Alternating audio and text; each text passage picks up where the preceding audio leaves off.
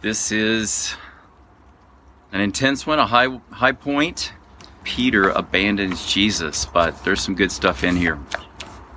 Okay, I'm going to start with John 13:10. After Jesus has washed their feet, and you remember we kind of correlated to that from John 13 to Luke 22. They're having the argument about who's the greatest in Luke 22, and that's probably the context of him washing their feet. I saw that disconnected for many years, like, oh, Jesus just decided to, be humble and wash their feet. But now I suspect it's connected to this argument about who's the greatest and being the boss. And he says, not really the way we're going to do it in the kingdom. And then he gets down and washes their feet in absolute power and humility. Okay, but in John 13:10, he makes this statement. He comes to wash Simon's feet, and Simon says, Lord, Simon replied, don't just wash my feet, but my hands and my head as well. And Jesus answered, those who've had a bath need only to wash their feet. Their whole body is clean, and you are clean. And then in Luke 22, he makes this statement, Simon, Simon, Satan has asked to sift all of you, not just you, Peter, but all of you as wheat. And I've prayed for you, Simon, that your faith may not fail. And when you have turned back, strengthen your brothers. But he replied, Lord, I'm ready to go with you to prison and to death. And Jesus answered, I tell you, Peter, before the rooster crows today, you will deny me 3 times that you know me. And then in Matthew 26:69 and on, now Peter was sitting out in the courtyard, and a servant girl came to him. You also were with Jesus of Galilee, she said. But he denied it before them all. I don't know what you're talking about, he said. Then he went out to the gateway where another servant girl saw him and said to the people there, this fellow's with Jesus of Nazareth. He denied it again with an oath and said, I don't know the man. After a little while, those standing went up to Peter and said, surely you're one of them. Your accent gives you away. Then he began to call down curses on himself, and he swore to them, I don't know the man. And immediately a rooster crowed. Then Peter remembered the word that Jesus had spoken. Before the rooster crows, you'll deny me 3 times. And he went outside and wept bitterly. And then here's a unique passage, Luke 22:59 through 61. About an hour later, another asserted, certainly this fellow is with him, for he is a Galilean. And Peter replied, man, I don't know what you're talking about. And just as he was speaking, the rooster crowed. The Lord turned and looked straight at Peter. Wow. So take a moment, combine those passages together, and talk about what's happening with Peter. Hit pause and just come back and just break out what's happening with Peter, what he's asserting, and what actually happens. Hit pause and come back.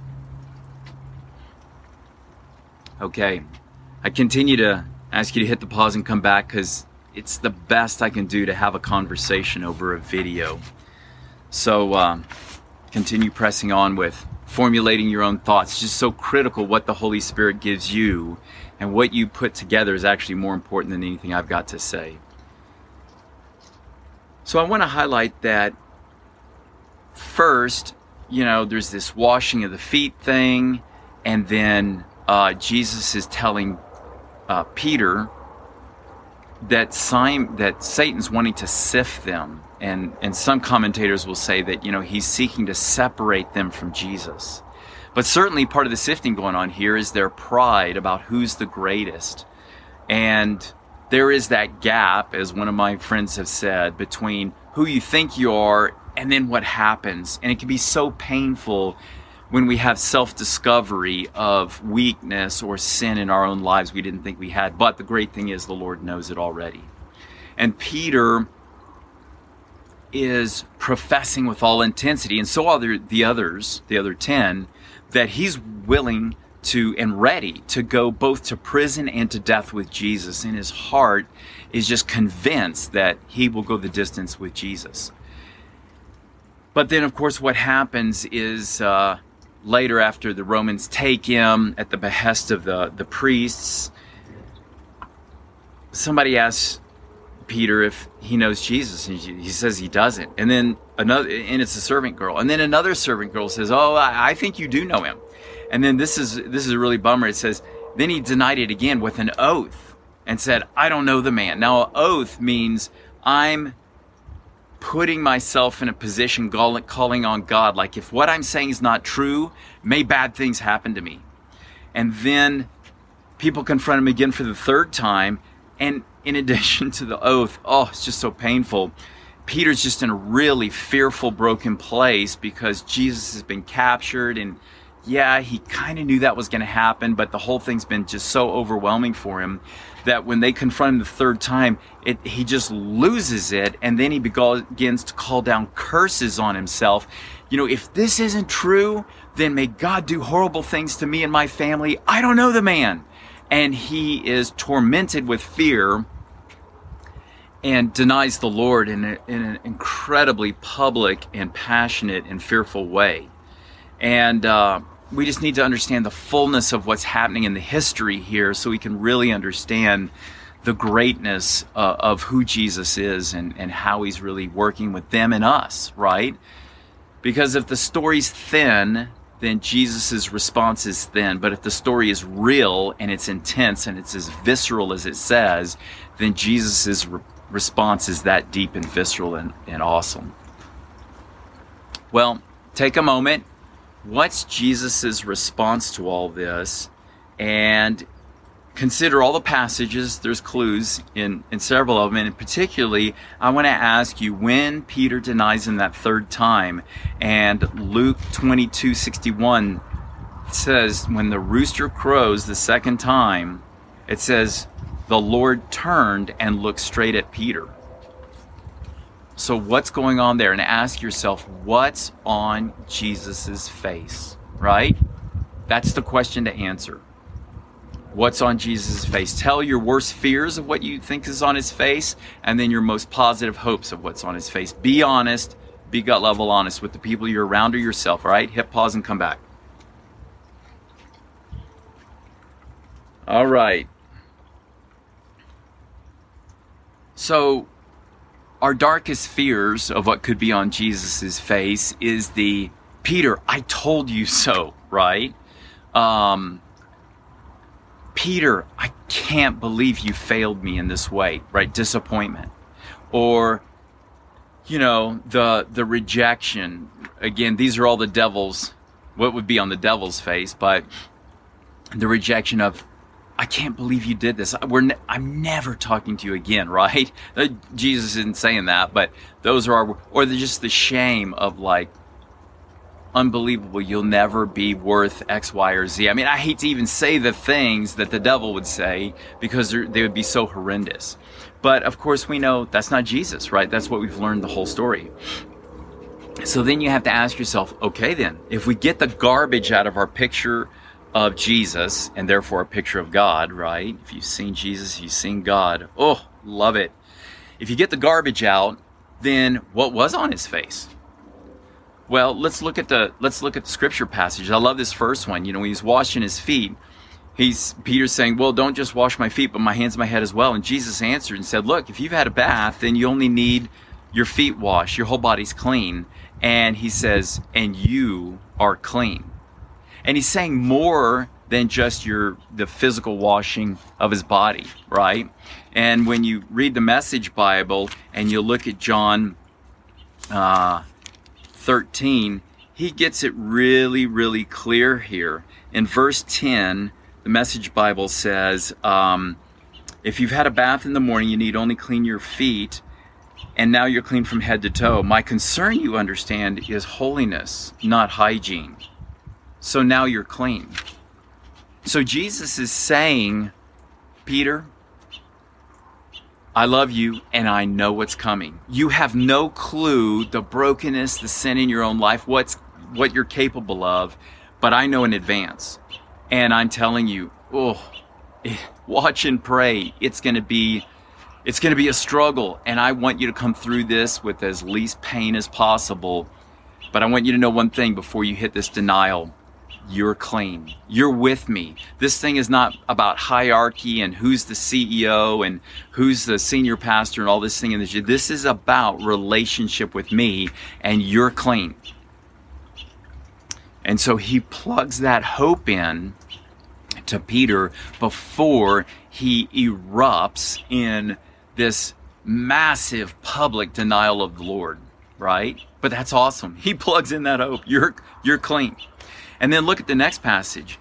He says, Satan's wanting to sift you. He goes, I just want to tell you, and I'm not just telling Peter, I'm telling the other 10 of you too, but Peter, I've prayed for you. I have prayed for you that your faith would not fail. Oh, don't you want to just ask the Lord, like, Lord, pray for me like I know you do. That's what it's saying. Ahead of all my sins, help me just come through them and stay connected with you. And but that's a beautiful thing. And that's what's part on Jesus's face. He goes, I knew it, Peter. He goes, you're devastated that you've done this thing you thought you would have never done, this sin that you thought you'd never have done. I've prayed for you. I knew it was coming. And I'm rooting for you before the sin, during the sin, and after. And that is awesome. But then he also, so get this, he prophesies, when the scripture prophesied, you'll all be scattered. But Jesus prophesied, you're going to fall away, right? That's the negative prophecy. Here's the positive prophecy. He says, I also prophesy, you're going to turn back. And when you do, strengthen your brothers and sisters, right? Now that's awesome. Because we take the negative prophecy as like ironclad 100%, and it was. He needed to take the positive prophecy as ironclad 100%. You can count on it. You will turn back, right? And number 3, let's see, 1, 2, 3. Number 4, there's still a call on your life, Peter. Strengthen your brothers and sisters. They're going to be devastated just like you, that they ran and that they denied me in many ways, although yours was the most public, but strengthen them when you get back. So that's number 4. And so the things on Jesus's face are what we have just highlighted, right? I knew you were going to do it. I prayed for you, right? You're clean. You will turn back. Strengthen your brothers and sisters. And then there's another one in day 12 when Peter is saying, look, even if all fall away, I will not, right? He says, I'm going to meet you in Galilee.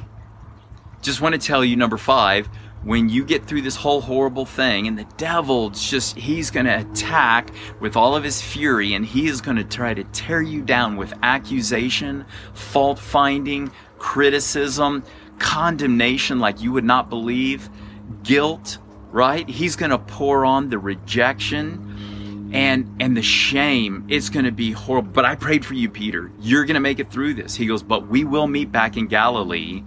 This is all happening in Jerusalem, 50, 60 miles north in Galilee. He goes, and we're all going to huddle up and we're going to work through this thing. So that is what's on Jesus's face, right? And we fear the worst, but those are all the clues of what's in there. Now, I want to just ask you another question. That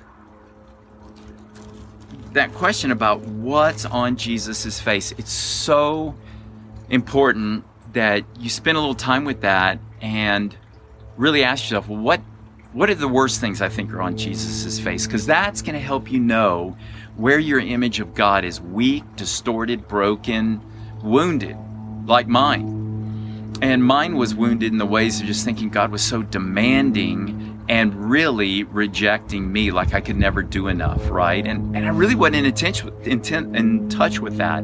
I didn't realize I had so much rejection and insecurity in my relationship with God, but that the gospel actually deposits hope in us. Jesus saying, I've totally forgiven you. Since you've turned to me now, I put my spirit in you. You're mine. And that starts to heal that insecurity so I can approach God and come closer to him, and especially run to him rather than run away from him when I fall in sin. And because that's the key, running to him to overcoming sin. You run away from God, how are you going to overcome sin on your own, right? That's why the devil wants us to do it. It keeps us trapped in bondage and sin. We need to run to him before, during, after sin, because that's the way we're going to get free and get whole. But here's another passage. So I'm going to back up So use that, what was on Jesus's face, to identify what you think about God and where your image of God needs to grow, because that's where the Holy Spirit is probably going to be doing some work with you. But Genesis 3 is also a place to really help you examine your image of God. So when they take the plum, or some people think it's apple, I'm not sure it says an apple in Genesis 3, but the fruit out of the tree at the behest of Satan, then they put these fig leaves over themselves and whatnot, and it's in Genesis 3:8, it says, the man and his wife heard the sound of the Lord God as he was walking in the garden in the cool of the day. Now, my guess, I think that's Jesus before he was a human, right? Because we know he's God. So he had a life before he was human. But put that aside, maybe. Who knows, maybe it was the Father walking through the garden, but since Jesus is Emmanuel, God with us, it's my guess it was Jesus. But anyway, and it says they hid from the Lord God among the trees of the garden, but the Lord God called to the man, where are you? So ask yourself, they have done this epic sin that has impacted all the generations to come. And they're hiding now, knowing some portion of what they've done. How do you hear God's voice in that moment? What's the volume? I mean, is he yelling, where are you? Is he whispering, where are you? Is it in the middle somewhere? What's the color and tone of the way you say it? I mean, is there accusation in it? Is it compassion? Open that up, hit pause for a minute, and just talk to yourself or your group of people and say, yeah, what do I think his voice was when he was saying, Adam and Eve, where are you? Right? Because again, that's going to give you clues about your image of God and where you need to grow and what the Holy Spirit's trying to do. All right? So do that, hit pause, and come back. Well, the beautiful thing is, even though we don't have all those things in Scripture to help us answer that question about Genesis 3, we have the answer, what was on the Lord's face when Peter fell. And we know it's the same thing that was on Jesus' face in the garden, or the Father's face, whoever was walking through the garden. And it's the same thing of, you know what, I've prayed for you, right?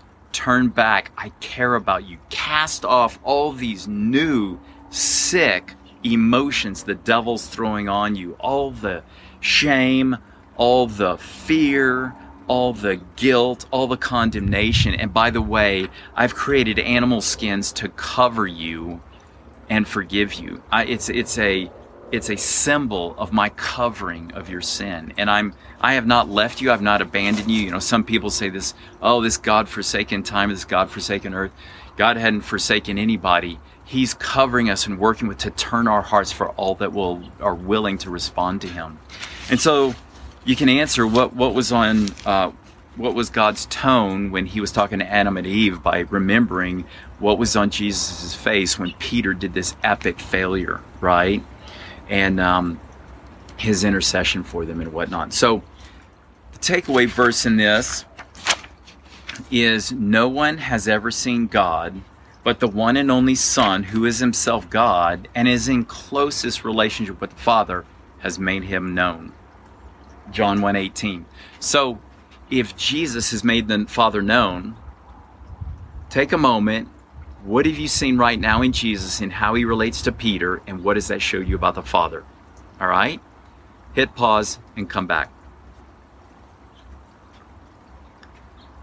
So the fact that Jesus has prayed for Peter and he knows that he's going to sin, it means the Father knows we're going to sin and fail in certain areas, and he's praying for us. It says the Holy Spirit is interceding for us. It says Jesus is interceding for us. The three, they're partnering together, praying for us to strengthen us and help us in all situations. And then when you see the fact that Jesus has been in relationship with Peter and that he's clean, that means we're in relationship with the Father and we're clean. And the fact that Jesus prophesies also, you're going to turn back and strengthen your brothers and sisters. There's still a call in your life. It means the Father's not giving up on us when we fail, and he's calling us back. He's still saying, I've got a call on your life. He goes, really, we're still connected. And so again, Jesus reveals the Father. And if if we didn't have Jesus to look at, of course, we'd be afraid of all the horrible images people invent in the world all down through history. It's just the confusion about who God is, and the ancients and them sacrificing people or children or women, just reveals their image of God was that corrupt. And the one talent guy in Matthew 25, he's saying, I hid your talent rather than doing anything with it. Why? He goes, number one, I knew you were a hard man, and number two, you required a harvest where you didn't plant seeds. It's like, whoa. Who said I was a hard man? Right? The one talent guy's mind was so messed up in his image of God, he couldn't realize God's not a hard man. Life may be hard at certain times in this fallen world influenced by the devil, but just because we have hard circumstances in life doesn't mean that God's hard. It means the devil's hard, but there's a lot of love and some other good things in life, and we need to understand that comes from God. But the one talent guy, if all of us one talent people can get our brains cleaned up and our hearts cleaned up and think, wow, God's a lot better than I thought he was, and he's just like Jesus, man, we're going to take our one talent, we're not going to bury it, and we're saying, God, if you're good, I'm going to risk for you. I got to get involved with you, and I want to respond because you're pursuing me, and I want to respond back to you. And so as our image of God gets more healthy and whole, the faith, the confidence, it's never perfect, right? We're not talking about perfect faith, perfect confidence, but it billows up and grows, and we start to interact and use our one talent. And all the one talent people stepping up across, China and Africa and Russia and America and Europe and all these countries, interacting with the Father, drawing on him in intimacy, receiving the power, spreading that out in our own lives, how we relate to ourselves and how do we relate to our kids and families, how we relate to our jobs, and all the one talent people being the army of God who care about people because he cares about us. Now that's what I'm after. So if you've seen Jesus, you've seen the Father. And then lastly, worship without music, right? Take a moment and just craft 3 or 4 statements to Jesus. Like, okay, Jesus, this is what I appreciate about you. This is what I like about you. This is what I'm grateful for. But it's got to be to him instead of just about him. I urge you to build the intimacy into your worship, whether you got music or not. Build 3 or 4 statements and then hit pause and come back. Okay, I'm just so desiring for all of us to practice worship, and there's a lot of different ways to do it, and I'm only advocating one, but our capacity to worship can truly grow. Set your alarm clock on your phone and set it for 3 times during the day, just to take 5 minutes out or go on a 15-minute walk and just, we always ask him for a lot of things, and that's great because we need things, but let's take 3 times a day, 15 minutes, and just say, I'm going to go out and I'm literally just going to tell you the things I love about you, or I like about you, or I appreciate about you, or I'm in awe about you. And worship is like this rainbow that has so many colors to it. And what I've discovered in the last 20 years of talking to him about himself, it's so deep and amazing and intimate, and there's layers to it. And I would just encourage you, go back to the beginning of the book. If you haven't filled out the sections, read the page all over again, the day 1, and say, I'm going to do this thing, and write down, hey, Lord, I love the fact that they are confused about the parable, of the 4 soils, and you just explained it to them. That is neat. I want that to go into my heart, that you're just going to explain anything to me that I ask. Ooh, I like that. And then go to day 2, and then and you start working through them and inventing those worship statements. And as the days, weeks, months, and years go by, you'll find the rainbow of worship just emanating so brightly out of your heart. And you'll think, I had no idea worship, with or without music, I'm talking without, could expand to this degree and could throw off so much depression and anxiety and despair. There's just a whole series I want to do on overcoming anxiety, depression, and despair. But there's a whole lifestyle of thanksgiving that we can be into. But I'm really talking about also another vein of just a lifestyle of worship, right? That first commandment, loving God with your whole heart, mind, soul, and strength. So I'd say go after these things, write these worship statements down, and take on a new dimension of life, right? This is not a task I'm talking about. I'm talking about a lifestyle. And you will find your emotional health and anxiety and worry like being pushed off as you gradually grow in these heart strengths of just fellowshipping with Him and just enjoying Him. The enjoyment's the key, right? Enjoyment and delight.